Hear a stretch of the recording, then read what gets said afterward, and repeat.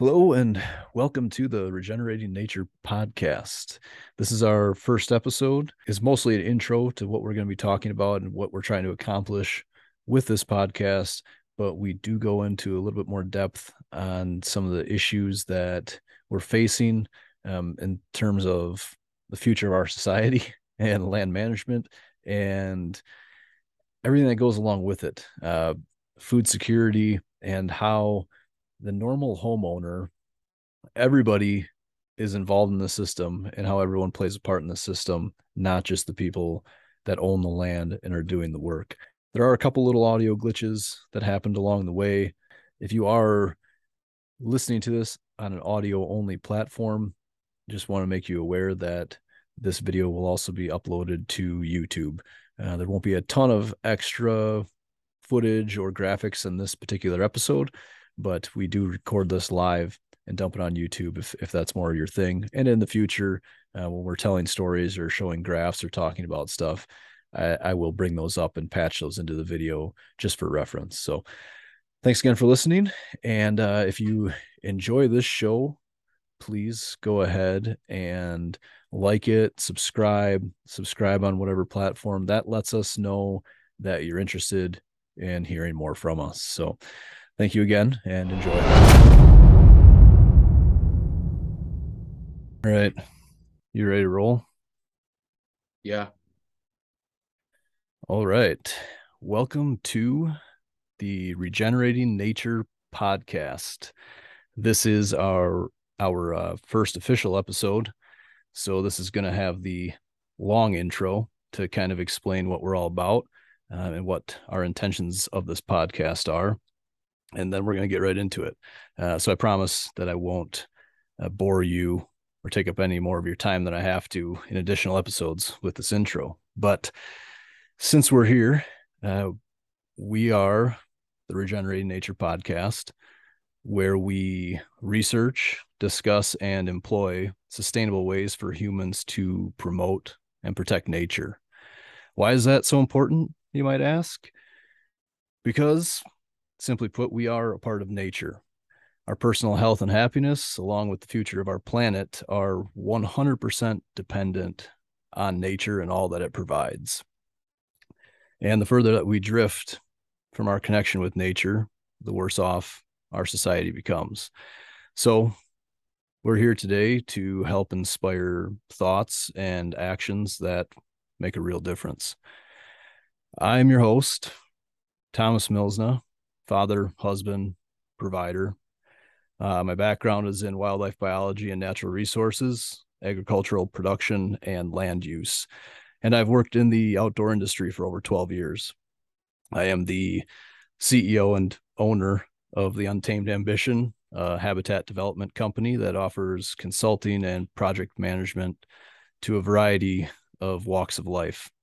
Anyone looking to improve natural habitat, natural ecosystems, and manage them at a productive level, producing sustainable wildlife habitat, unforgettable recreational experiences, diversified income, and food security all at the same time. And I am joined by my co-host, Taylor Henry, a regenerative farmer and realtor with the Compass Realty Group. So, Taylor, why don't you go ahead and tell us a little bit about yourself? Great intro. Happy to be here. Yes, I'm Taylor Henry. I'm from Southwest Wisconsin, Viroqua, Wisconsin. I've had a lifelong obsession with land, and that's pretty much come from being a city boy. I was raised in the city, but always longed to own land and have land. So yeah, I've acquired recreational and farmland. It's about a 60-acre regenerative operation that we farm cattle, hogs, and chickens. Um, it's also home to Airbnbs, and it's considered an experimental farm that marries new age agriculture and blossoming recreational land that is also home to giant bucks. I've been mentored by Mark Shepard, who's the CEO of Forest Ag Enterprises and the founder of Restoration Agricultural Development. He's the author of Restoration Agricultural. a real world permaculture for farmers. He's also known for his New Forest Farm, and it's a 106-acre perennial agricultural savanna located outside of Viola. I'm also passionate about business and farming along with hunting. And I have started a real estate practice that specializes in working with hunters and farmers. And that has grown a lot in the last year or 2 years with the amount of acreage that has been being sold. And that's kind of the purpose why I'm here. I want to help more people acquire land to start their journey with land ownership, but I also love to help the people who are either investing, trading up to buy more land, and selling their current existing piece, or selling century type farms that have been in the family forever and making sure that those go to a person that's going to respect them and treat them well. And that's really why I wanted to start this podcast with Taylor to begin with. I mean, I feel like we are both in a very similar place in life. I mean, not down to the dirty details, but mindset wise, we're in a similar place in life, both starting young families or raising young families, I should say. But I I truly believe that we are facing some significant issues right now in our country and in this world, and it's up to us to change those things. And the power is with the people and how they spend their money. And when you spend your money on land and invest in land, you have a significant impact because you have more control, right? And that impact can be negative, it can be positive. But when you own that land, now you have options to manage that land and earn an income off that land, or earn an income off that land, I should say, because you don't always have to buy land for that purpose. But having the land is key. This whole podcast isn't going to revolve around purchasing land or owning land by any means, but I think it's a goal that we as Americans should all chase at some point in our life, because despite the fact that we're in a country that is labeled free, we're not truly free until we own land and produce our own food on that land for our families. At that point, then you have a lot more freedom, right? But inevitably, if you're dependent on someone else to have supply you with your source of nutrition, if you're outsourcing where your actual food comes from, then you are always going to be a slave to that system. And that's really what I want to talk about in this podcast, because food is such an important factor. It is, it's one of the most important things in our lives. And where does that food come from? That food inevitably comes from nature. And at the rate that we are destroying and removing nature from our lives, from the world around us, eventually it's going to be gone. And then we're going to be 100% dependent on a humanized, mechanized, unnatural system for our food. And that, not to jump right into the dark side, but that would be a new form of slavery, or a form of slavery. You know what I'm saying? So that's something I think everybody should be aware of at all times.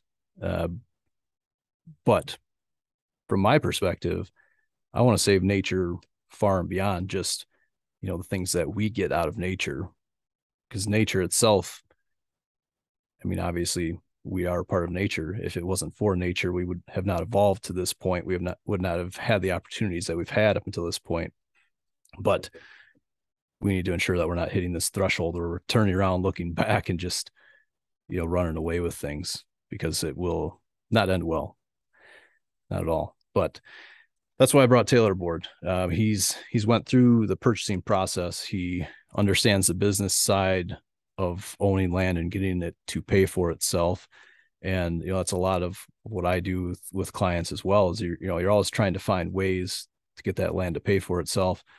I primarily do it because I want to make sure that wildlife habitat is productive at that level that it can pay for itself, so that there's not an option or a reason to remove it, right? If it pays, it stays. So if it's productive and there's no threat, it's self-sustaining on the financial side of things, uh, then there's a lot better chance that that wildlife habitat's going to be protected for many generations and doesn't just succumb to that, oh, corn's up this year, let's clear that spot and plant a couple extra acres mindset, right? So with that being said, I know that was kind of a long-winded intro, but that's kind of in a nutshell, what this podcast is all about. We are constantly looking at ways to basically get more land, get more nature, protect more nature. My side of things is I'm not specifically, targeting people that are buying land or selling land like Taylor's side of things, but I'm working with people that are, they have a stake in land. They're more connected to it. But my argument would be, again, that we all need to be more connected to it, and you don't necessarily have to own land, but owning land gives you more control or more influence, I should say, right, on the outcome of that property, of that land. So it's owning land is it's a much greater responsibility than I think a lot of people realize, right? What's your take on that, Taylor?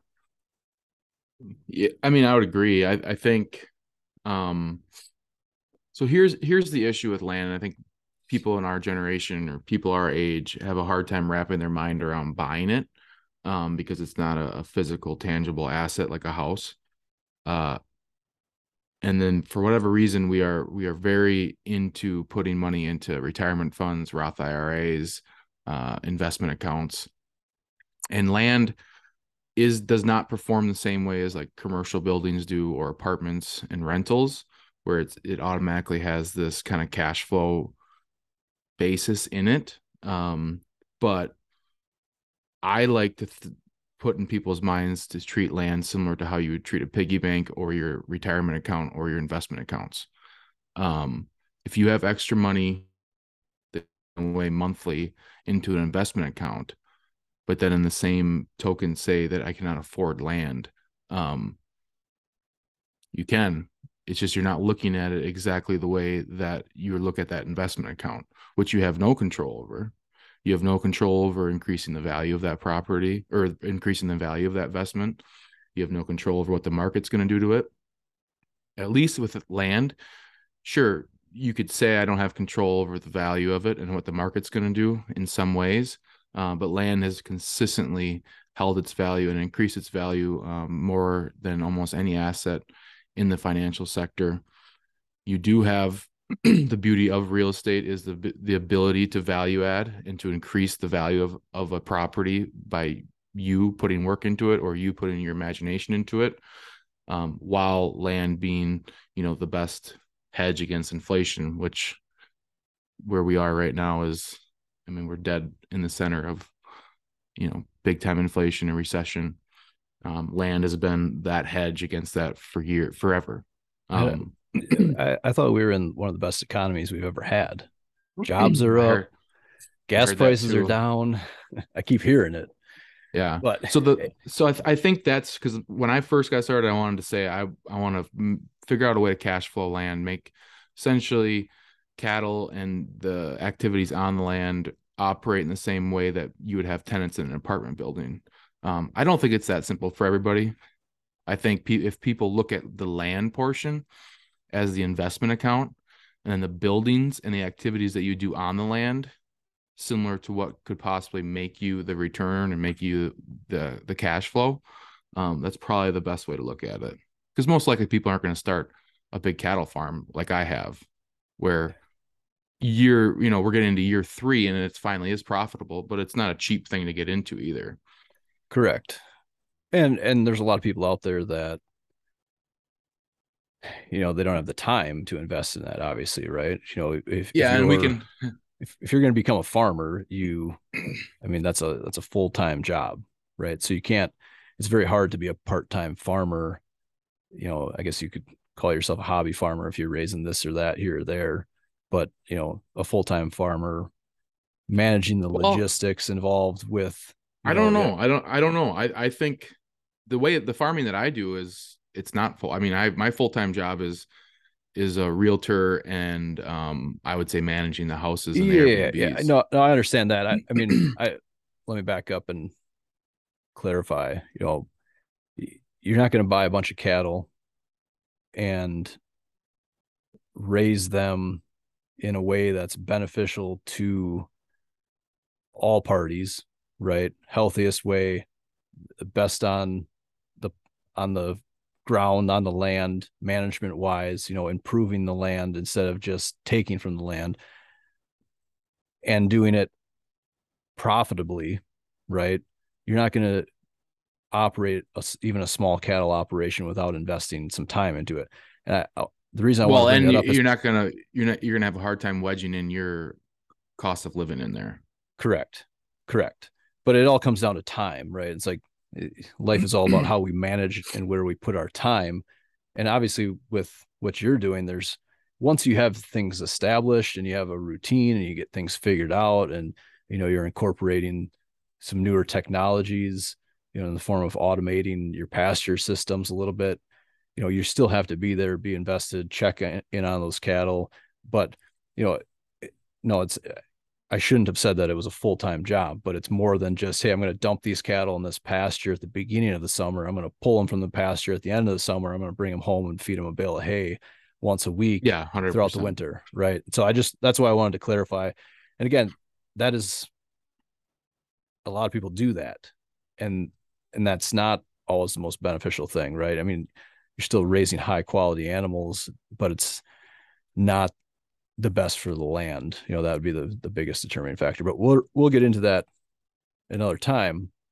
Again, we're going to discuss all sorts of topics and pull in some guests. I've got a list of some people that I have reached out to. I've got a list of people that I will be reaching out to, and I know Taylor does as well. So, I mean, my goal with this podcast is to bring up topics, discuss topics, things that are on our minds, things that we're doing to overcome certain obstacles in our lives, as we are going, through our own journeys, and hopefully share that, with you, the audience, in a way that, again, either helps you or inspires you or gets you thinking about some of these things and why we're doing them. And, both of us are doing the things that we're doing. I guess I don't want to speak for both of us, but myself personally, I'm doing the things that I'm doing because it's very important to me that my kids and then the next generation has as good or better opportunities in life than we had. But the way things have changed so much in the last few years has really been an eye opener. And I know myself personally, I've started to look back through a lot of other things throughout history, uh, not just specifically politics or anything along those lines, but just how we as humans have changed, altered nature, removed nature, you know, interacted with nature throughout history, and essentially how that interaction had had consequences, right? And things are not looking very good, the path that we're going. And I just, if anything, I'd like to get more people to be more aware of where their food comes from and where their food's going if more people are not aware of these situations. So, that's really what we want to talk about. But all of these things, the way land is managed with cattle, the way food is produced, the way hunting properties are managed for hunting, all of these things, and also, I don't want to exclude or rule out the people that don't own a property. Again, you don't have to be a landowner. If you own any land at all, it could be a quarter acre yard or less. Maybe you own or you have an apartment, but you have a balcony or rooftop access. I mean, there's always things that we can do to be better about what's going on with our environment. And most of that comes down to your consumption, right? There's a percentage of people in the world that are consumers and consumers only, and there's a percentage of people in the world that are producers, but all producers are going to be consumers to some level, right? They might be consuming all of what they produce, but they're still consumers. But consumers have that control because they're the ones funding the producers. So wherever you're spending your money is, going to promote one thing or another. So if you're spending your money on food that's produced in a way that is good for the land, then that's going to promote that way of life, that way of food production, which is inevitably going to be good for the land. If you're spending your money with food that is produced in a way that is not good for the land, then you're promoting a way of life, a mindset, a procedure, a routine that is ultimately damaging or destroying the land, right? So that's, that that's really the biggest thing. I mean, if everyone in the world understood that, plain and simple, the world would be a much better place. So how do we get there? Right? Tell me, Taylor. You have the answers. How do we get there? Yeah, I mean it's starting the conversation and just in education. I mean I didn't know much better. I didn't know really any better before I dove into the reason I got into regenerative agriculture is because I knew I wanted to own land because I loved hunting and I wanted to. It really just came from me being a control freak, not being able to stand, not having control over the property I was hunting, and just the every normal story you'd ever hear about when people are hunting on ask for permission properties. Um, but it when you start getting into like soil health and what is happening with our ground, it kind of comes down to the five basic principles. And if these five basic principles were followed, and if they were just common knowledge that they were taught in our schools, if this is the information that we were getting when we were in elementary school instead of the food pyramid, our world would be in a lot better place. Our farmers would be in a lot better place, and then our food would be in a lot better place, and in turn, we'd be a lot healthier. So Well, those those I think that, the principles aside, I think the important factor there is that if we were just taught that it starts with the soil to begin with, right? well, the key thing is education. Yeah. But just We were not taught this, starting with that foundation instead of, right? Well, the things that are above. you're trained to trust and believe your teachers and your parents and your people that gave you the information your whole entire life. Never in a million years would you conceive the possibility that the information was actually the opposite of correct. I mean, that's what we're talking about. It was literally like, look at the old food pyramid. Even though they just tried coming out with a updated one that kind of mimics that, the food pyramid's insane. Yeah. And I mean, it's the opposite of truth, which is, who would have thought that? Who would have thought that that could be possible when Well, you're learning that? and that's the thing. And, this is the topic of today's episode, beyond the intro, uh, and kind of letting you, the user, excuse me, the listener, get a feel for what we're going to be talking about throughout this podcast. The topic of this episode, episode 1, is our broken system, right? The system is so broken on every level. And I think, the last couple of years expose that dramatically, where these bigger players in the game, the people with all the money, the people that are moving the bulk of the money around the economy in the world, are just blatantly lying about everything to fill up their bank accounts more and more. I mean, we had the biggest shift of wealth in human history ever in the last couple of years. And these people are still pushing the absolute worst practices down our throat. And that's, again, that's why I wanted to do this podcast, so that we just had more of an opportunity to talk about some of these things and what we see. I mean, I tell people this all the time, that I see myself as a frontline conservationist, a frontline environmentalist, right? I'm not out picketing in front of a courthouse with a sign complaining about anything. I'm out identifying problems and finding solutions to those problems on a case by case basis. And my career, my path has led me down doing that in the natural world, right? Everything that I'm looking at has to do with land and native environments. And that's really where my passion is. But I see all these problems and where they all come from. My background is pretty diverse as far as the perspectives that I've picked up along the way. And I see all these problems. And then, like Taylor said, you see all these lies and the things that they're pushing. And then you start following the money, start tracing that back. What is the root of that problem? Well, it's caused by that. Well, why is it caused by that? Well, it's pushed by this company or it's pushed by that. And you work your way all the way back up.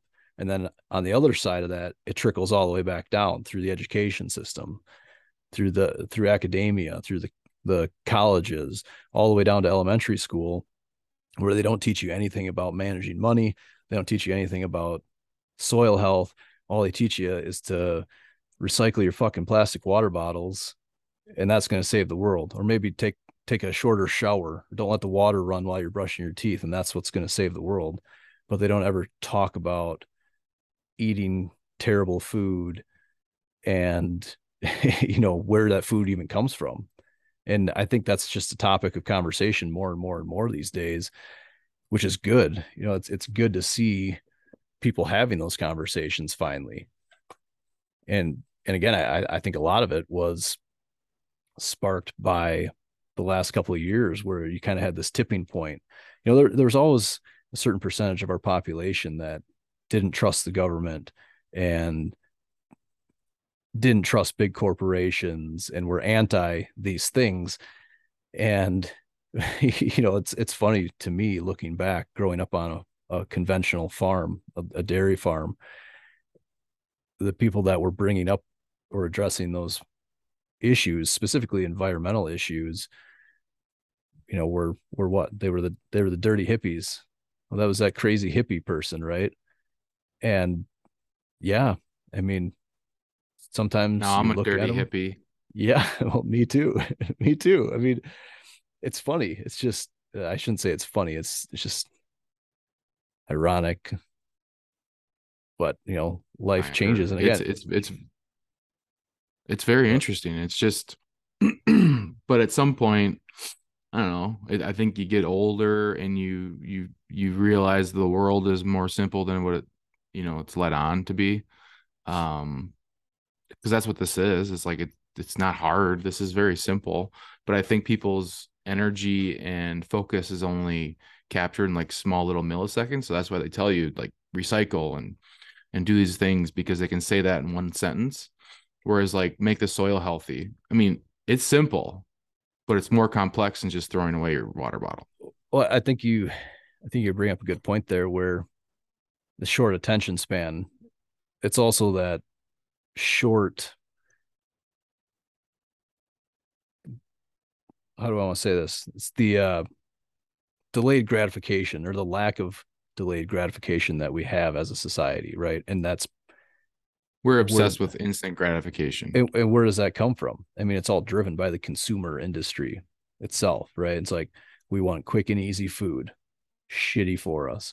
We want quick and easy information, usually not thorough, sometimes not even true. We want all of the things in our life to either make our life easier or give us more time for what? So we can hurry home, sit our asses down on the sofa and watch TV. So every person in our household can split off to separate quarters with a separate screen and they can do their own thing for however many hours in the evening.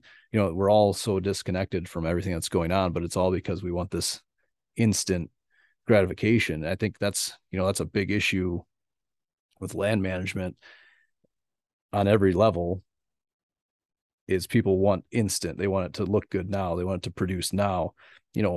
What I deal with all the time is there's some pretty dramatic investment opportunities available if you buy the right property. So if someone is specifically looking for an investment opportunity, weighing out the option of buying land. The right properties, as you know, Taylor, is they can produce a significant amount of income, mostly through farming, but also recreational opportunities and other things if they're managed correctly. Most of the time, you're not going to have situations where those things produce in year one, right? Even if you buy land and you enroll the whole thing in CRP, where the government's going to pay you to plant grass on your property, you're not eligible That's for that still a that's immediately. still a year out. Yeah. Exactly. So, you know, that's that's I mean, hard we're for a here. lot of There's a reason. Like the quickest way to make a buck on owning land is renting it out to the current farmer who's probably farming it, correct. and that's why those things never stop. Correct. But I I have a solution for that. At I've been employing for a couple of years and it seems to be working well. It does come down to getting that property owner, that landowner, to take away a little bit of that land from the farmer, and then we manage that differently, and then that area starts to produce at a higher level where it can overcompensate for the rest of it, and then you start to manage all of it. Then it kind of has this cascading effect, right? But it's all like, and usually I have that conversation with the landowner, kind of put things into perspective for them. Like, hey, are you willing to give up a few acres here or there? How much are you actually getting paid to rent that tillable land to the farmer? $100 an acre, maybe $200 an acre. So you can't afford to give up $600 that year on that property. Maybe sometimes, maybe not. Sometimes you can, but it's all, again, where are you putting that money? Where are you putting your time? The But if weirdest they, thing I see, the biggest thing I've seen, is they just don't want to tell the farmer. Like they don't want they like think that they're being they think they're being like generous rude. to, oh yeah, no, I see that all the time too. They don't Like want to. if they were to be like where there's this very like simple exchange of money where it's like you get this outlined acreage, okay, and then that person gets to do that, and it's like if you just go and take 3 acres away, the majority of people that I tell that to do that to, it ends up coming down to the fact they don't want to go have that conversation. Yeah, well, that's Or they like made a like some of the weirder ones I've ever seen is like my grandpa made a deal with that yes. farm 20 years ago, and they're still like it's crazy. Still getting paid the same amount per acre too. I know that's exactly it. And honestly, I, it's amazing to me how often in my line of work, consulting on some of these properties, that will be a new idea to someone. It's like, hey, have you ever thought about talking to that guy and taking away some of Yeah. that land? You It's like, didn't sign a blood yes. contract when you got it. Yeah. So, but again, short term versus long term, uh, if people have a little bit more delayed gratification, and obviously I understand the financial side of things, but a lot of times if you're willing to, or if you have a better plan going into it, when you buy a property, if you're willing to wait a little while with your management practices, they generally are going to produce at a higher level once they're established. And that's a big case right there with permaculture, right? Is when you're dealing with like a perennial orchard, that once it's established, that thing is going to produce in a self-sustaining way for the foreseeable future with little to no inputs. And if it's managed correctly, your management practices can actually pay for themselves, i.e. cattle, i.e. having a good plan, good timing, all those things that come into play. Then your management practices essentially pay for themselves or produce secondary income on that land. You know, there's a lot of potential there. And The easiest thing to say for like making money on land, because there's a way. It's stacking enterprises. That's why the permaculture, the multi-layered, the multi-level type production is so popular, because you're stacking enterprises on top of each other. So like, yeah, that's why it makes perfect sense financially. I love the idea because now you have a diverse ecosystem that doesn't require all the chemicals to sustain itself, right? Because now you're working with nature, having that balance, and the different what Taylor's talking about there with the multi-layer, multi-level. He's talking about basically farming different levels of solar energy, essentially, Yeah. right? I mean, Your and that's really what it ground, comes down you to. know, yeah, a bare egg field. And what people look at as farming, they look at that as a two-dimensional object when it doesn't have to be. It's not just a flat piece of ground. You can build things on top of it that will actually produce income. And we do the same thing with cover, like you do the same thing with your cover crop blends as well. Like what is growing straight up in the air, tall and narrow, like corn or sorghum, but then what grows at the bottom layer that kind of spreads out and has more Creates surface more mass, like more ground cover. clover and soybeans, like those things grow together. Well, weird. The soybeans grow up the corn stalk. Why? Well, the bean wants something to reach on, grab onto, and grow up. Well, those things don't work together, right? They work real They well, do. especially Yeah. because the Oh, and bean then is a yeah, and then you nitrogen mentioned fixer and the yeah, corn is a nitrogen eater. So you yeah, literally have one plant feeding another plant, and that's the beauty of a system. And that's when I was talking earlier about how a certain percentage of our population are consumers and a certain percentage are producers. Every system has a balance of producers and consumers, right? And again, everything that produces also has to consume something, right? There's no perfect system. You have to have input before you can have output.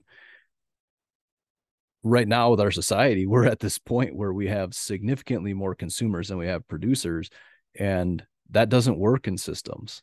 That doesn't work in a sustainable natural system. And no matter how much we want to fight it and say that we can build this or invent this or print this, we're part of nature, and if we don't obey the balance of those natural systems and give back as much as we take, the clock's ticking. I mean, it makes so much sense. It's just 100% logic, right? It's like it might not be in this generation, might not be in the next generation, might not even be in the generation after that. But if we are part of this system and we are taking more than we're giving back, the math does not line up, and the quality of life goes down as that pendulum swings or that those scales tip out of balance, right? The quality of life goes down. We're seeing it all over the world in mass extinctions with different animal species.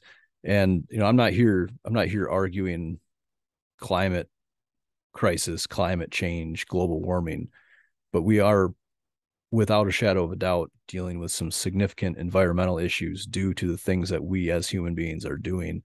And most of it is, well, all of it really comes down to how we are utilizing the land, because that land has been cycling carbon on this planet for the entire eternity of this planet, for the entire life of this planet, in one way, shape, or form. There's been some mega disruptors throughout the timeline, but that's what's cycling. Everything that has evolved over time has evolved in this system of cycling nutrients, cycling carbon, and we have been taking and taking from that system and not putting anything back. And that is where our issues are coming from. Would you? I think, yeah, oh yeah, I think, and here's the easy way for me that I like to say to people.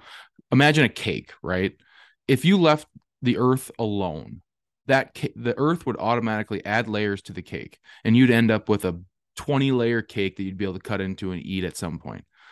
What we have been doing essentially is like we started with like 15 layers of that cake when we hopped on here and we started doing some crazy stuff to the ground to support our overpopulation. And now we're stripping layers away. So we're sitting here with like a 3-layer cake now. Well, we started with a 15. We looked up all the way to the ceiling, this giant cake sitting here, and we've carved. We're all the way down to like we're getting to the point of no return. Where like at some point you get down to layer 2 and then layer 1, and then there's no way, because you have to think about it. Like it builds from below and builds from above, right? Well, if there's nothing above, there's nothing for the ground to build on then. So we have taken that all away by not just being simple. So it's like when people coin like sustainable agriculture, Or we've beyond the point. We can't really do sustainable anymore because we can't just break even. We have to build back. We have to regenerate and restore. And the big part of that is allowing the ground just to do what the ground does while we are still getting off the ground what we need. Can I? You just reminded me of something. Give me a second here. I I gotta find this. I wrote down some notes. I saw this is news. I think it might have been 60 Minutes. Was it 60 Minutes? Anderson Cooper or some shit. Uh, Interviewing Bill Gates on climate change and Mm. the hypocrisy of his mindset, where he's everything that he does humanitarian wise, he claims is in the name of climate Saving the change, world. or saving the world in the face of climate change. And Mm-hmm. but yeah, he's flying all over the world in his private jet and all the things that he's doing. But he says that he offsets those things where he's I what did he disagree. say? I think he's a the only thing that I've ever heard him say that's good is that he says that we're overpopulated, which I agree with. We are. I 100% agree. That's probably a whole nother podcast to talk about that, because Yeah. people need to understand there is a carrying capacity of this world. With every single wildlife population, there's a carrying capacity. It is unrealistic to think that we can keep growing and growing and growing as a population and maintain the same quality of life, or even have a future ahead of us if we keep growing. I mean, if you Well, look at there's nature, every single population in nature, once it becomes overpopulated, nature either resets it or dramatically knocks it back. And I'm not saying that, well, I'm just going to leave it at that. But well there that is there are also things the that most happen. simplistic version.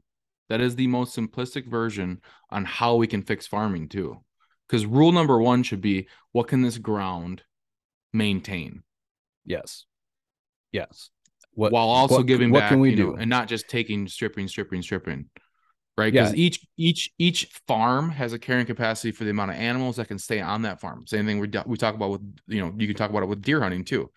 Is when those deer populations get way over what the carrying capacity is for that area, antler size shrinks down, overall health of the deer herds shrinks down, and then all of a sudden either a disease or some type of natural thing evens the playing field. absolutely. I mean, and that's why the CWD thing really bothers me, with how the outdoor community in general has reacted to it, where you have this divide of people that are following the science, following what people are saying, taking precautions, and but still moving forward. I don't actually think there's been a huge ick factor involved with CWD. Most hunters keep hunting, and I test my deer just because if I can get quality data, I'm going to get quality data. To me, it's like I'm just going to keep killing deer and testing deer. And if I have a CWD positive, it's not going to be the end of the world to me. But if myself and my neighbors kill 10 deer a year, 20 deer a year, and we test them all, if we never have a positive, that's best case scenario. If we have a couple positives, but we always just have a couple positives, say we have 20% of the deer tested every year come back positive, but for 10 years it stays at 20%, then we know it's there, but we know it's not spreading and it's not as much of an issue, as potentially still an issue, but not as big of an issue as, the sky is falling mentality that some people had. But if we don't test at all, and if we're just ignorant, that's, there's a huge population of people in this industry that either just put on the tinfoil hat with CWD, or you just ignore it altogether and don't ever address it. That's a bigger problem, because you can't deny it until it becomes a very, very serious issue. But to your point, from a biological standpoint, we are exposing our deer to significant diseases, the way that we are managing our herds, the way that we are managing properties. With what you're saying, we're pushing it far beyond the carrying capacity by providing all this food during certain times of the year, not necessarily enough cover, but also any form of management practice that is trying to concentrate deer in certain areas very consistently can have that potential of disease transmission, right? Food plots aren't nearly as bad, especially if they have healthy soil, because we know through science and research that healthy soil breaks down a lot of pathogens and a lot of the bad stuff. But concentrating on even smaller areas, feeding them piles of corn, mineral sites, I'm not saying that that's how CWD is being transmitted. I'm just saying that if there was a easily transmittable, communicable disease circulating through our whitetail population, it would be very easy for it to spread just beyond the normal biological activity of a deer, making scrapes, peeing in scrapes, licking up pee from other deer and scrapes, stuff like that. We're still setting them up because we're pushing that carrying capacity. So it's unrealistic. We're managing our hunting properties at unrealistic carrying capacities, which inevitably hurts the quality of the deer, which is why we're really truly managing the properties, right? People manage because they want a trophy experience. They want the highest caliber of animal possible, which, gets a bad name or bad reputation in the non-hunting public because we're managing for trophies. But really, to me anyway, that trophy class animal is a product of a trophy class native ecosystem, right? You have a healthy, super healthy native ecosystem. You have an abundance of wildlife, and whitetail deer are native wildlife to our area, and they will thrive in those situations. So, it's very, very possible to manage your property for big deer and healthy deer, but not put them in a position where they're vulnerable to disease. And It's I just, actually came, it's literally the same thing. Like if I'm grazing cattle and if they are getting too far ahead of where they need to be because I just don't have enough ground for them, whether it's because there's a drought or if I overestimated the amount that can be fit in a certain area, you manage them by taking them out. yeah, absolutely. So that, Absolutely. You if either have to if you, increase your pasture size or reduce your herd size. And yeah, obviously, there's no in between. There's not like I can go stick a trough out there with corn and we'll just make do. well, some people do that and that doesn't work Right. Yeah. well, right? And that's the Yeah. thing is like, It's just letting the ground speak to you and the animals speak to so basically what you're saying you. is a lot of hunters are managing their deer herd like they manage a beef herd, neither of which are healthy for the beef nor the deer, right? Yeah. I mean, I get it. Like the math becomes much simpler if you can just say I can have this many animals, I feed them this thing. Yeah, it costs me this much Um, to dump feed in there, and yeah, I know like it yeah, absolutely does, even absolutely though does. it's not very profitable, it's simple math. Whereas like, what is 1/8 of an acre? What's the square footage, and how much of that? How long does it take for 5 cattle to consume that area? And then what is overgrazing, or what is not grazing it enough? What's not enough disturbance? Yeah, Um, what's too short of a period of rest? What's too long of a period of rest? What does no rest do? What does no rest look like? And what does that do to the ground? It's well, no rest and too much rest are equally, well, I shouldn't say equal, but they I both would have take negative too much, impacts. but yeah, yeah, Yeah, yeah, they both are negative. Like okay, because we're talking about the succession stage of infancy, right? Like grass and pastures are just the beginning of the first successional stage. I believe in those systems for them to be thriving at the most abundance is if we are setting them back consistently, but not constantly. well, and when you're talking about a wildlife property, wildlife, there's obviously certain types of wildlife that have niches in more mature forest stands and whatnot, but most of the wildlife that we pursue, whitetail deer specifically, but also turkeys and any animal you're trapping, even songbirds, we're pursuing them just for aesthetics and bird watching, stuff like that.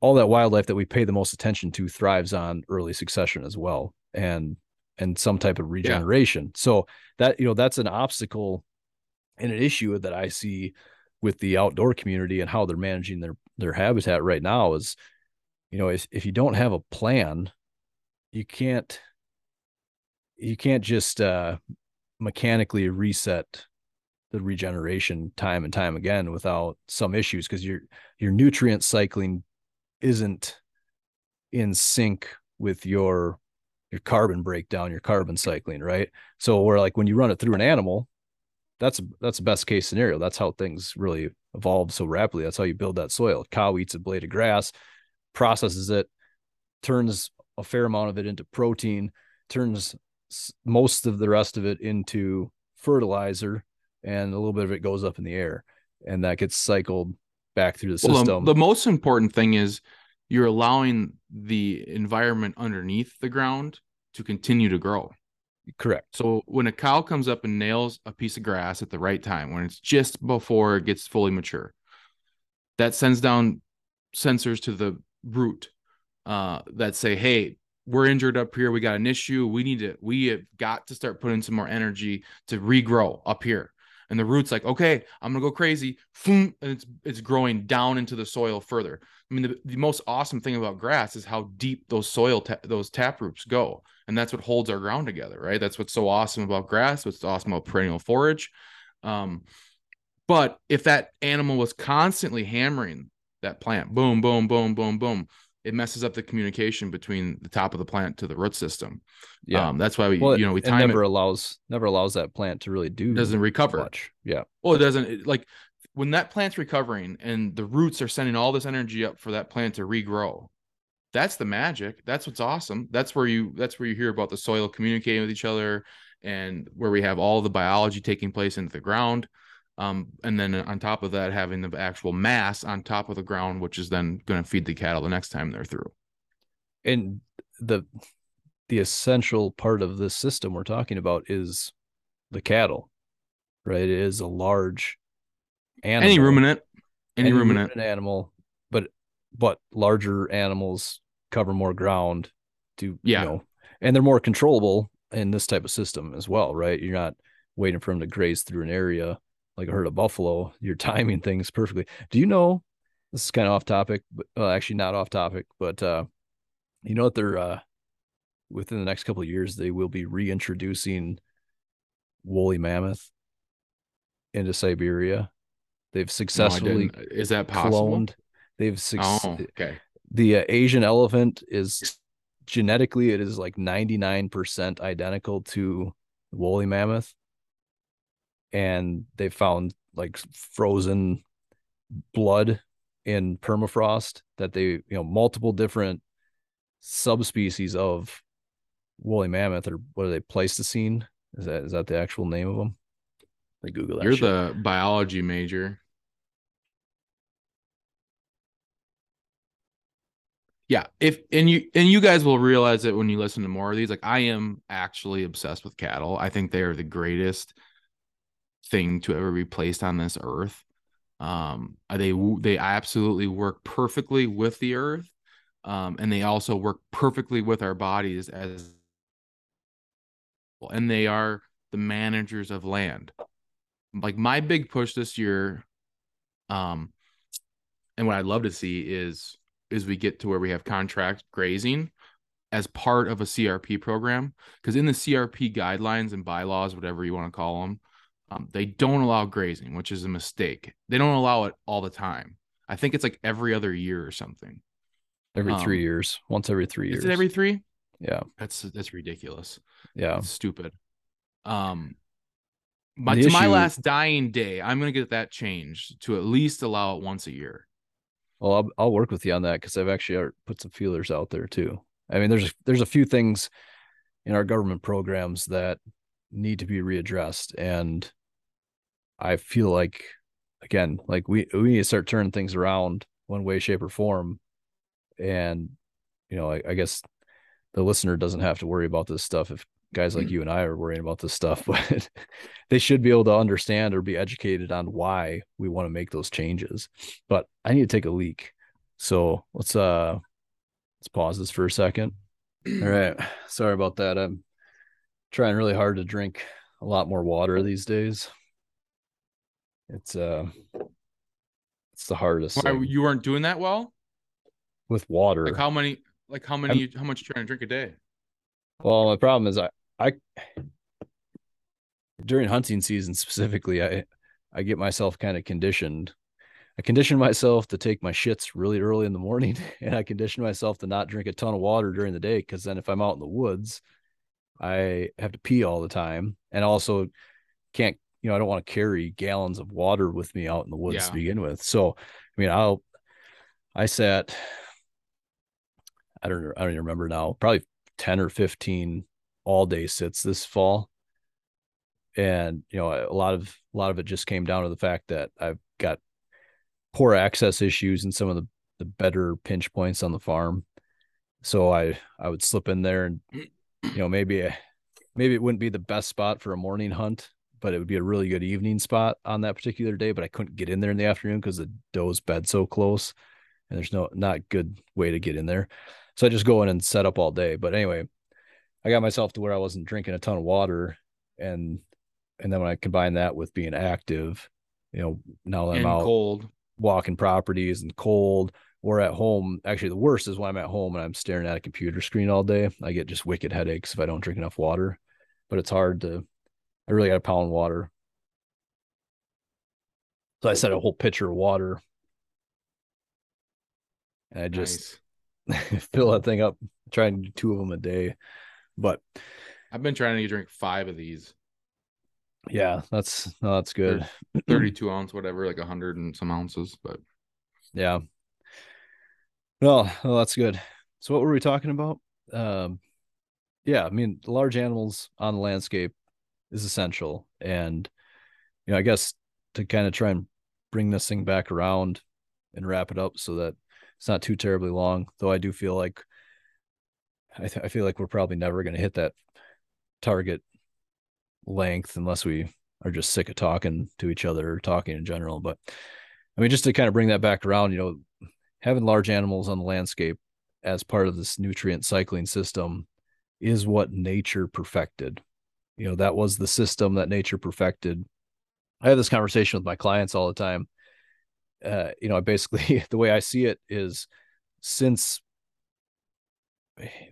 humans, you could argue since humans were introduced into North America, the soil conditions have been degrading steadily, but obviously at a significantly accelerated rate once white settlers hit the Americas and removed the last of the true megafauna from the landscape, that being the buffalo. Prior to that, there were tons of large animals that grazed across the landscape, and woolly mammoths. One of the reasons why they want to introduce those woolly mammoths back, and this is a real thing. You should look it up. It's actually incredibly fascinating. I really like it because I have young kids, and my 5-year-old son's at that stage in life where dinosaurs and everything extinct is super super cool, and I hope he stays that way forever. That's how I am. I mean, I was obsessed with dinosaurs when I was a kid. But Pleistocene Park, I think, is the name of it, and they've successfully cloned blood or used blood from frozen woolly mammoths, clone them with Asian elephants, and I think they have a fetus in utero right now in an elephant. But the gestation period for elephants and woolly mammoths is 24 months, so it'll take I was 2 gonna say years for it's this thing to super be long, born. right? Yeah, but their goal, I forget what the target date is, but their goal is to have 600,000 of these things roaming the tundra in Siberia because they, I mean, they've been doing studies up there as of late with, I think, buffalo and maybe cattle or some other large hoofed animals, and showing how the impact of having those animals on the landscape is building the soil back from being tundra, which is not really sustaining productive vegetation, uh, building it back into grasslands. And woolly mammoths and elephants in Africa are the same way.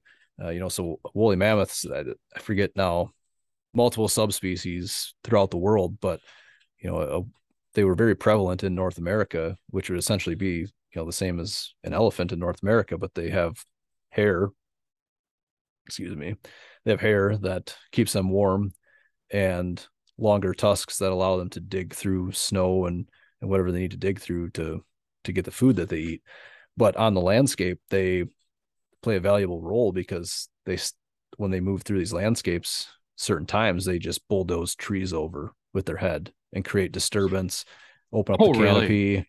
Yeah, so they're an essential Are part of they that, and ruminants? they are, I believe.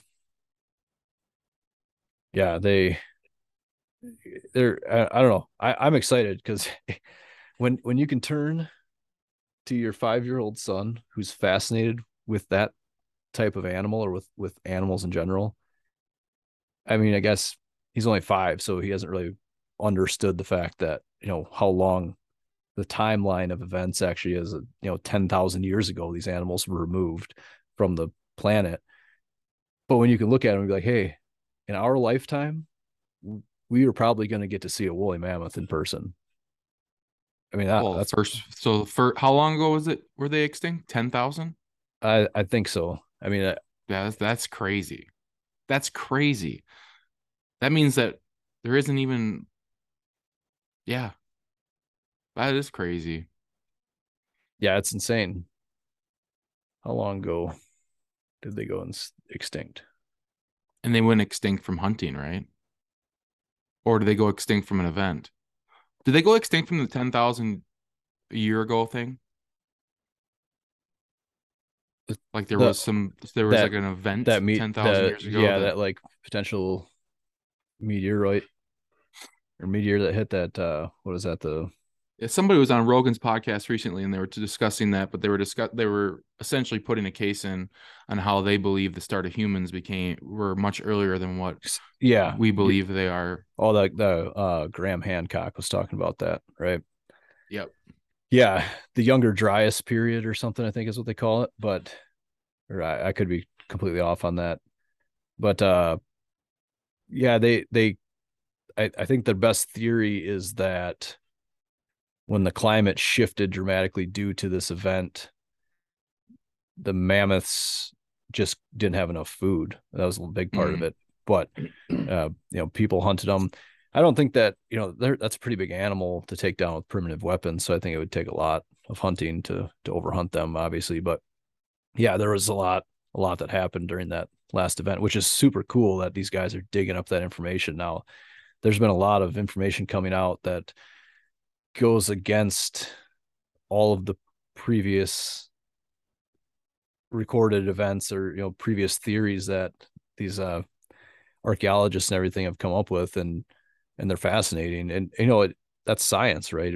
We have better technology, better satellite imagery. We can get whole new perspectives on things now, and we can drill deeper. We can test down to more details for different elements and stuff. I mean, it's insane to me when they can go take a rock sample up in these mountains and find evidence that there was sea life there at one point in time.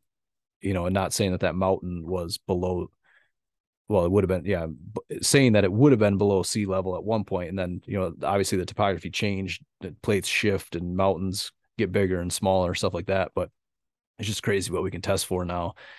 So there's a lot. Again, I just feel like, and I don't know, I always hit this point where I often overthink things, but it's like, are we just at a point in our lives, like maturity wise, where we're more aware of the things around us and more aware of things around the world? Or are we at a point as a society, or this generation specifically, where a lot of these truths are being exposed and a lot of previous truths are now being challenged? And that's where, like all this stuff with history, Graham Hancock's a perfect example.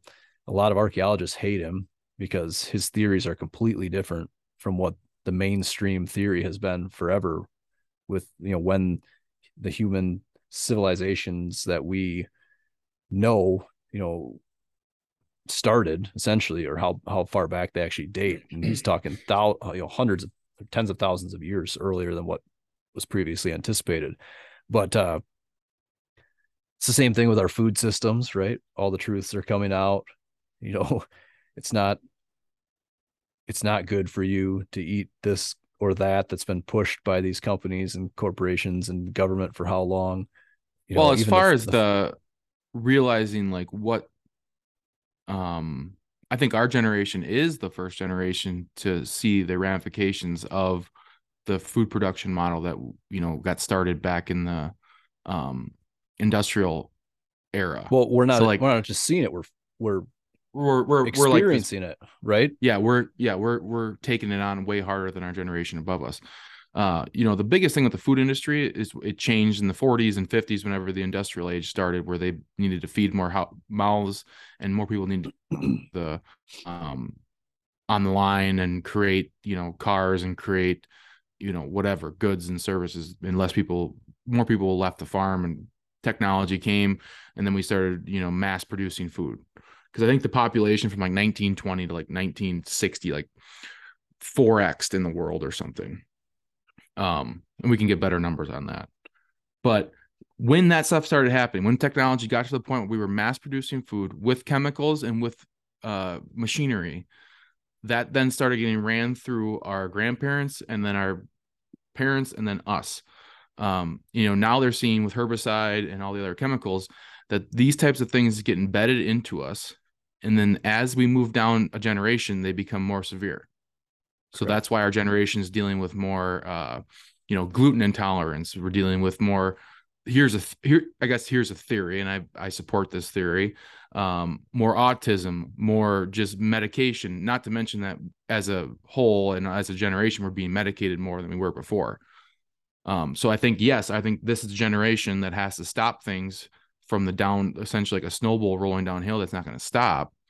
And I don't necessarily blame our parents. I don't necessarily blame our grandparents. They didn't have the same reactions to these things that we are having. And what we are Well, seeing, you talk to people our age who have kids when they're 5 years old and they have severe gluten intolerances where they're puking and they can't even ingest that food.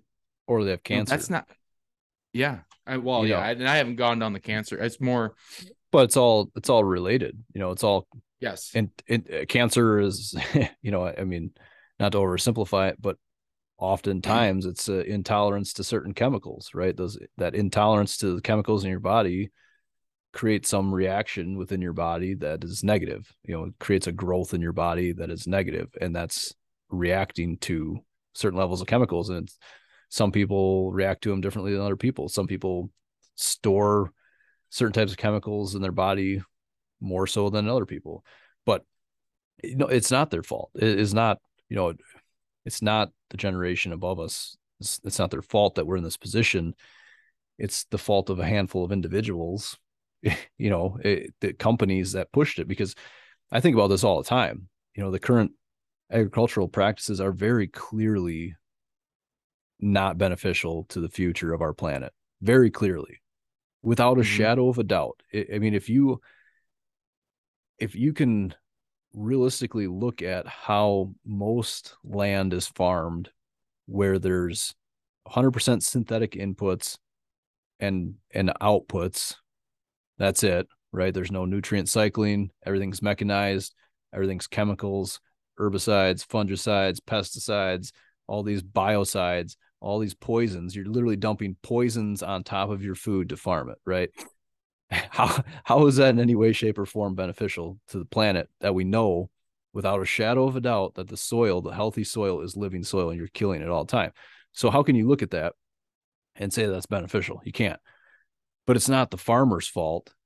It's these big companies that profited and are still profiting off of all these chemicals, because they're the ones that train the farmers at the end of the day, right? It's like if you're a farmer working your ass off to produce commodities, when someone comes along and says, hey, I can save you a ton of time and ensure that you're going to have this crop turn out this way, all you have to do is spray this shit on it. Yeah, of course you're going to do that, right? I think we, especially in this country, as Americans, should have a reasonable expectation to trust the government agencies that are overseeing the health and safety of our population. But if anything has been more obvious And completely opposite of that, it's the last 2 years of our lives when the government can just blatantly lie about shit, and these different three-letter organizations can verify or allow or recommend or certify shit that we know is absolutely not good for us. I mean, how are you supposed to trust those people? But again, it's not our parents' fault. They just were led down this path, and Well, now and our think about how they consumed information. All of their information they had consumed was curated and controlled. correct. Whereas now with technology, we have the ability to go search for answers.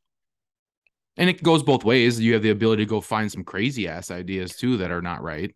But That, you also absolutely. that's why we just need more people to use common sense and then like look more in depth at topics and Ask not just questions. superficial.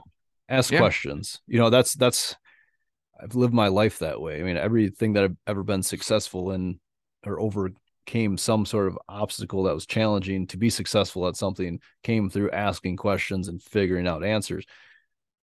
The information that we consume is a perfect example of that. And it probably, that it's what's pushed down your throat a lot of times is not usually the best thing. And that's why I Yeah. personally don't follow much or any content consistently. Like, if someone's just like cramming stuff down your information pie hole, right? Like they're pushing all this information on you daily, free information, then you're the product, right? So they're doing that to persuade you to do one thing or another. Now, sometimes, a lot of times, it's not negative at all, right? They're educating you on a product or a service or something that's beneficial to you. They're doing that because they've created this product or service to be again, a benefit to you and the world in general. But there are a lot of companies out there, unfortunately. There's a lot of products out there, unfortunately, that are not good for you. They're not good for the environment. They're just highly profitable to produce. And then they convince you that you should buy them and use them. And it's just kind of a downward spiral from there. But again, it's not their fault, but man, we've got a lot of ground to make up at this point. The Yeah, we research, do. all the We information do, that's but out there it's though is valuable. And again, we just got to get more people to think about it first and foremost. And that's why we're here having this conversation today, hoping that we can reach 5 or 6 people. just to make people aware. Like here's one thing I never even got close to understanding before I started learning about this stuff. It's like if you think of soil as a living human, living, breathing specimen or animal or whatever, would you ever go take a cow, lay it down, and just drag a disc or spray it full of a burning chemical to reset it or to do something to it?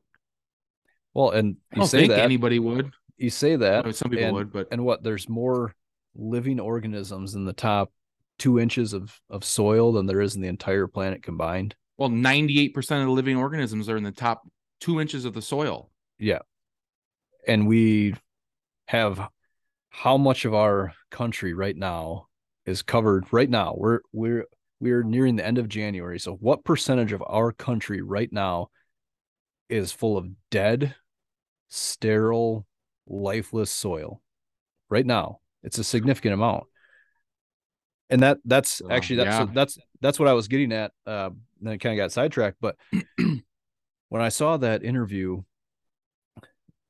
with Anderson Cooper and Bill Gates calling him out as a hypocrite on climate change, and then Bill Gates goes on to say that he's offsetting his carbon footprint by spending lots of money on biofuels for his jet and supporting this company that's creating these machines that can pull carbon out of air, extract carbon from air, and inject it into the ground.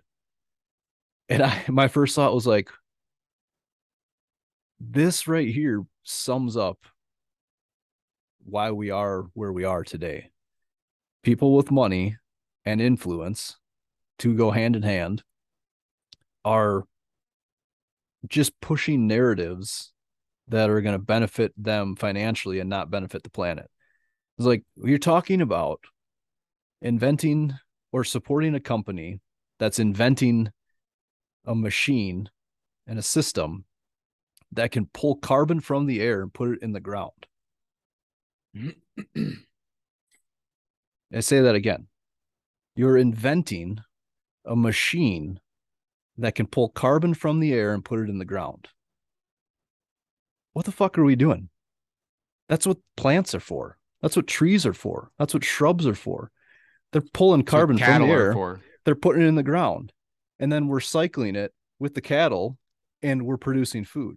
So I saw that and I was just like, man, is this is very telling, Well, right? Bill Gates is the exact example of number one, a lunatic, but he is essentially a piece of everything, right? So Yeah. he knows that buying land is a smart investment. He's like the top landowner in the world.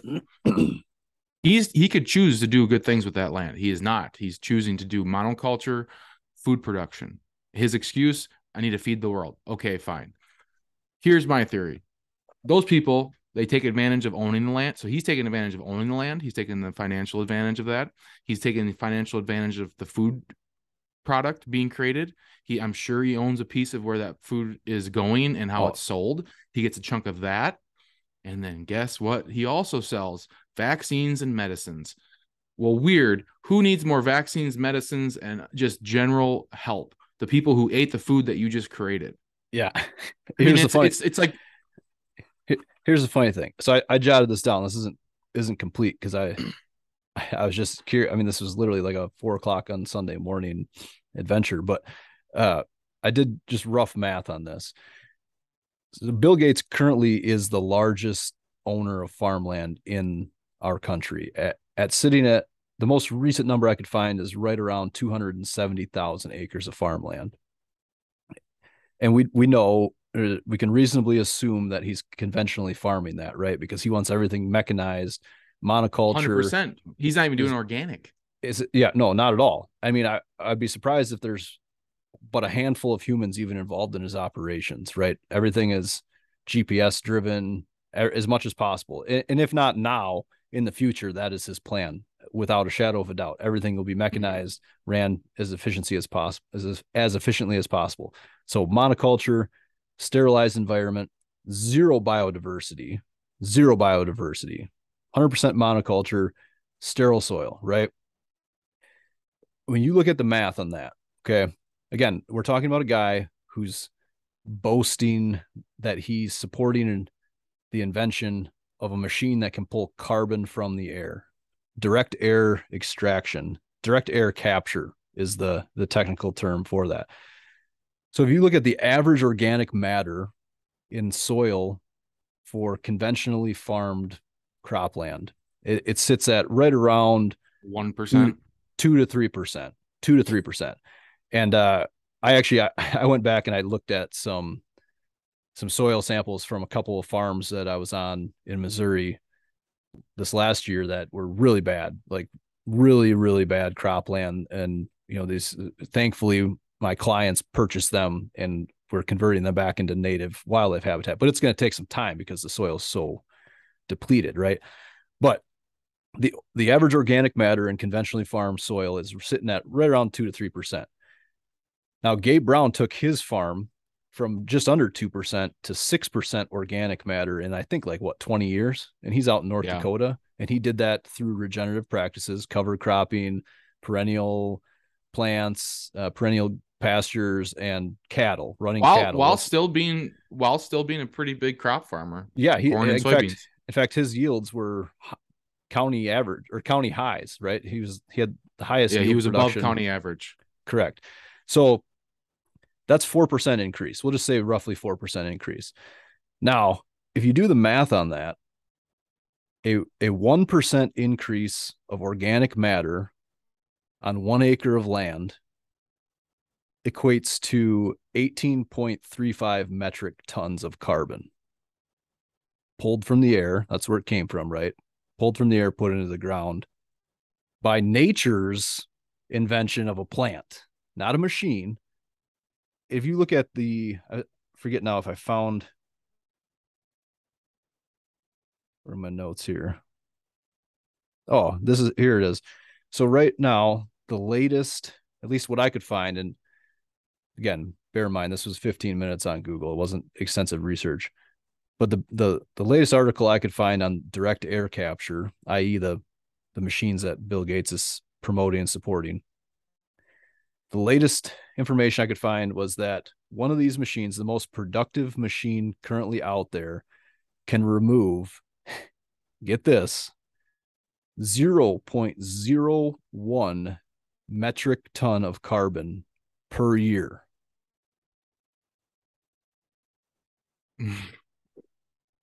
So you understand what I'm saying?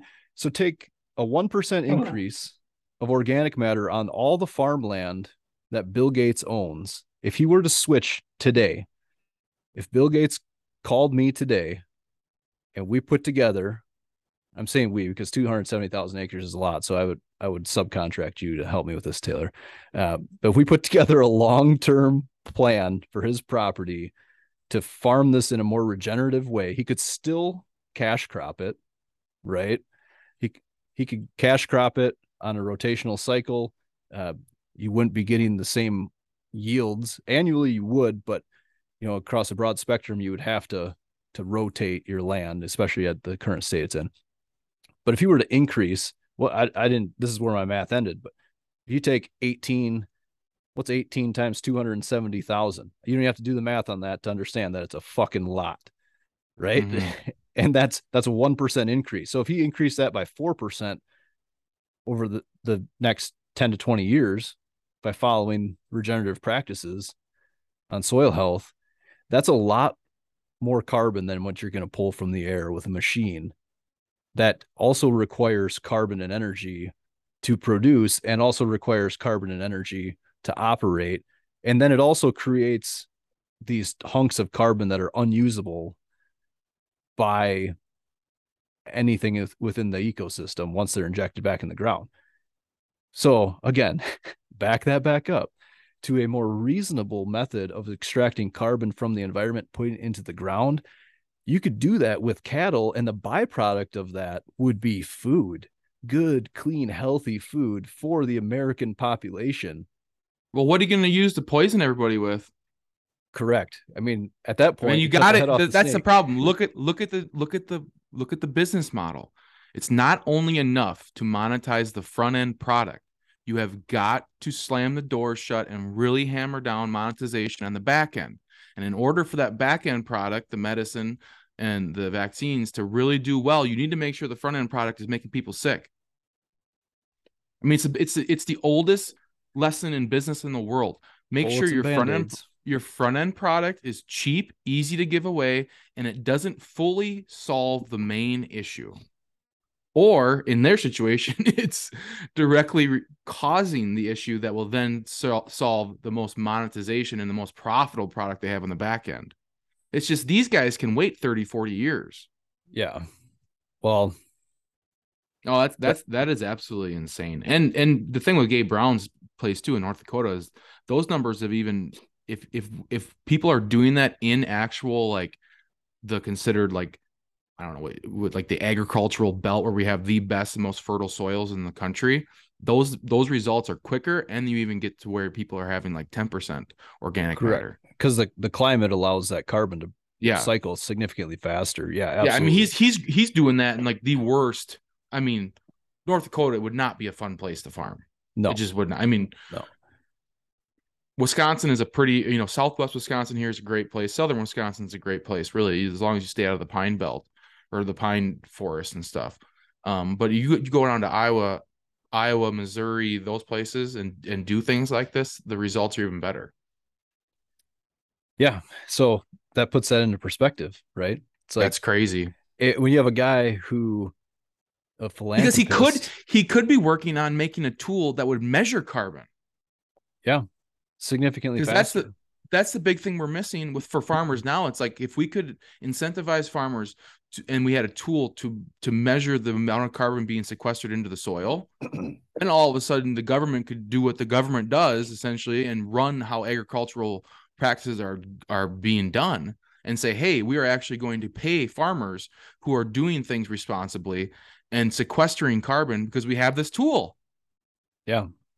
No, That's the thing that's missing right now. I think that's where we need to go, right? It's Well, not it's about, it's happening. Like people are working on it, but it's just if you had Bill Gates who can just poof make a carbon sequester machine out of nowhere, if he'd have just spent that energy on a measuring tool, which would then yeah. incentivize people to do things a different way. Not to mention the government always wants to subsidize stuff. That would be a great thing to subsidize.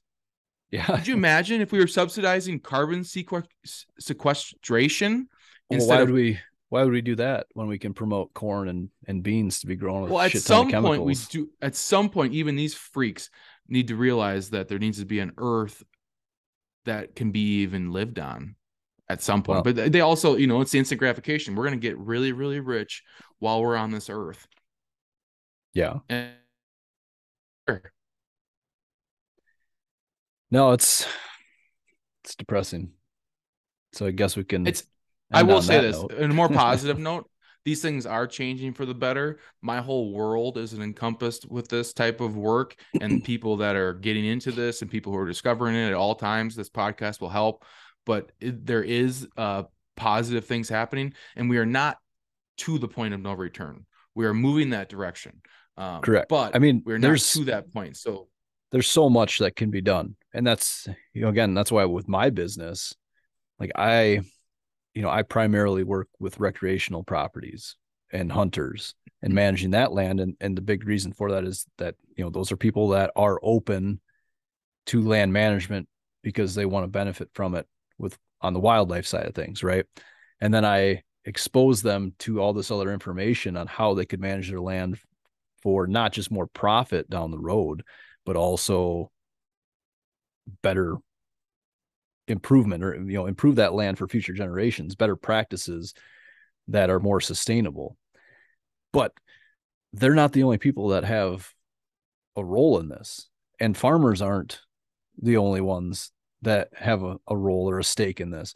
The every single homeowner that has a lawn could be could be doing more to put more carbon in the ground, could be doing more to produce more food, could be doing more to keep more chemicals and impurities out of the natural ecosystems, out of your water, out of the air, all these things. All these issues that we come across are they're broad scale. It's not just this or that. For someone to sit at home and bitch about farmers or complain about hunters killing wildlife or whatever they're complaining about, but then they go mow a big yard and put a bird feeder out and they think that their contribution to nature is feeding birds a bunch of corn or seed that were farmed by the very farmers that they're complaining about in a monoculture, and they're sprayed with the same chemicals, and then you bring them to your bird feeder. I mean, I've never seen organic bird feed advertised. I'm sure you could buy it, but it's not something that's popular. But that's despite what I'm trying to say. What I'm trying to say is just, we can all do better, right? So yeah, we yeah, I can. think I think we need to wrap up. But I want to leave everyone with a weekly tip. And again,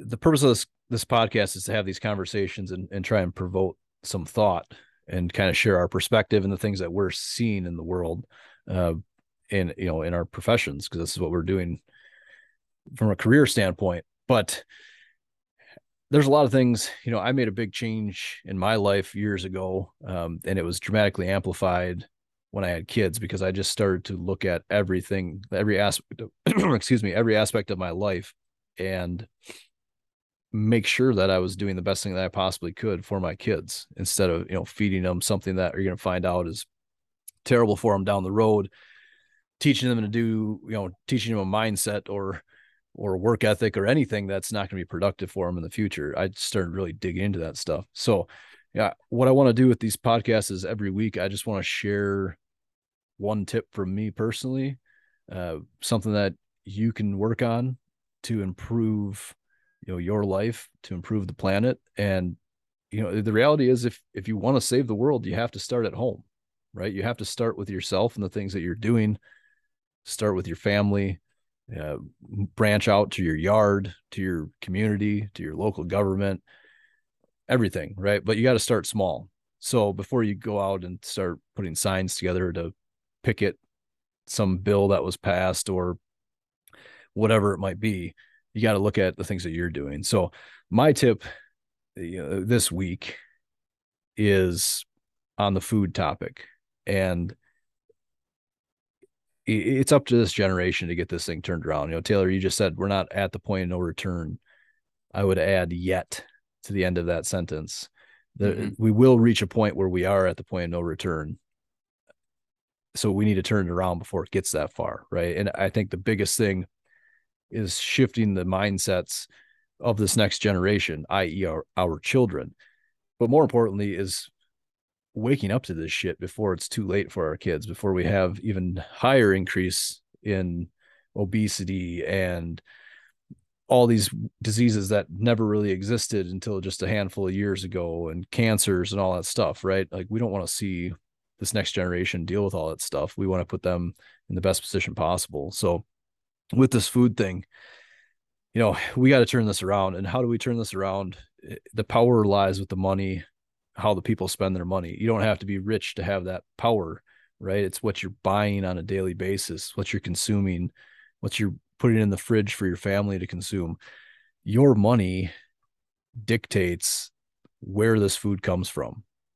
And there's a lot of options out there now. And that's the beauty of living in a free country in the society that we have. Uh, though flawed, obviously very flawed, we still have options. It just comes down to money. So my tip right now is spend your money on food that's worth spending money on, plain and simple. I get it. Times are tough right now. A lot of people are strapped for cash, but there's never been a better time to hunker down and focus on the essentials. And the most essential thing in your life is your food. And honestly, food should be expensive. It should be expensive. You shouldn't be budgeting your life around your cell phone bill or your Netflix bill or whatever screen you're spending time staring at. You should budget around your future, and your future is the food that you're eating, the food that you're putting in your body. And when you support people that farm in ways that are healthy for the planet, that that are also producing healthy food, the two are synonymous, really, then you're supporting those industries, and eventually they will take over the industries that are destroying the planet and producing shitty food. So again, food should be expensive. Support those companies, and things are going to get better, but start small. If you have a certain food item in your house that you consume a lot of, that's where I would start. Because one, if you're consuming a food item often, if it's a full of not so good stuff, then you're just consuming a lot more of that not so good stuff, right? So start with something and go from there. Cut your budget in other places. Don't cut your budget with your food. Yeah, I mean, I couldn't have said that better myself.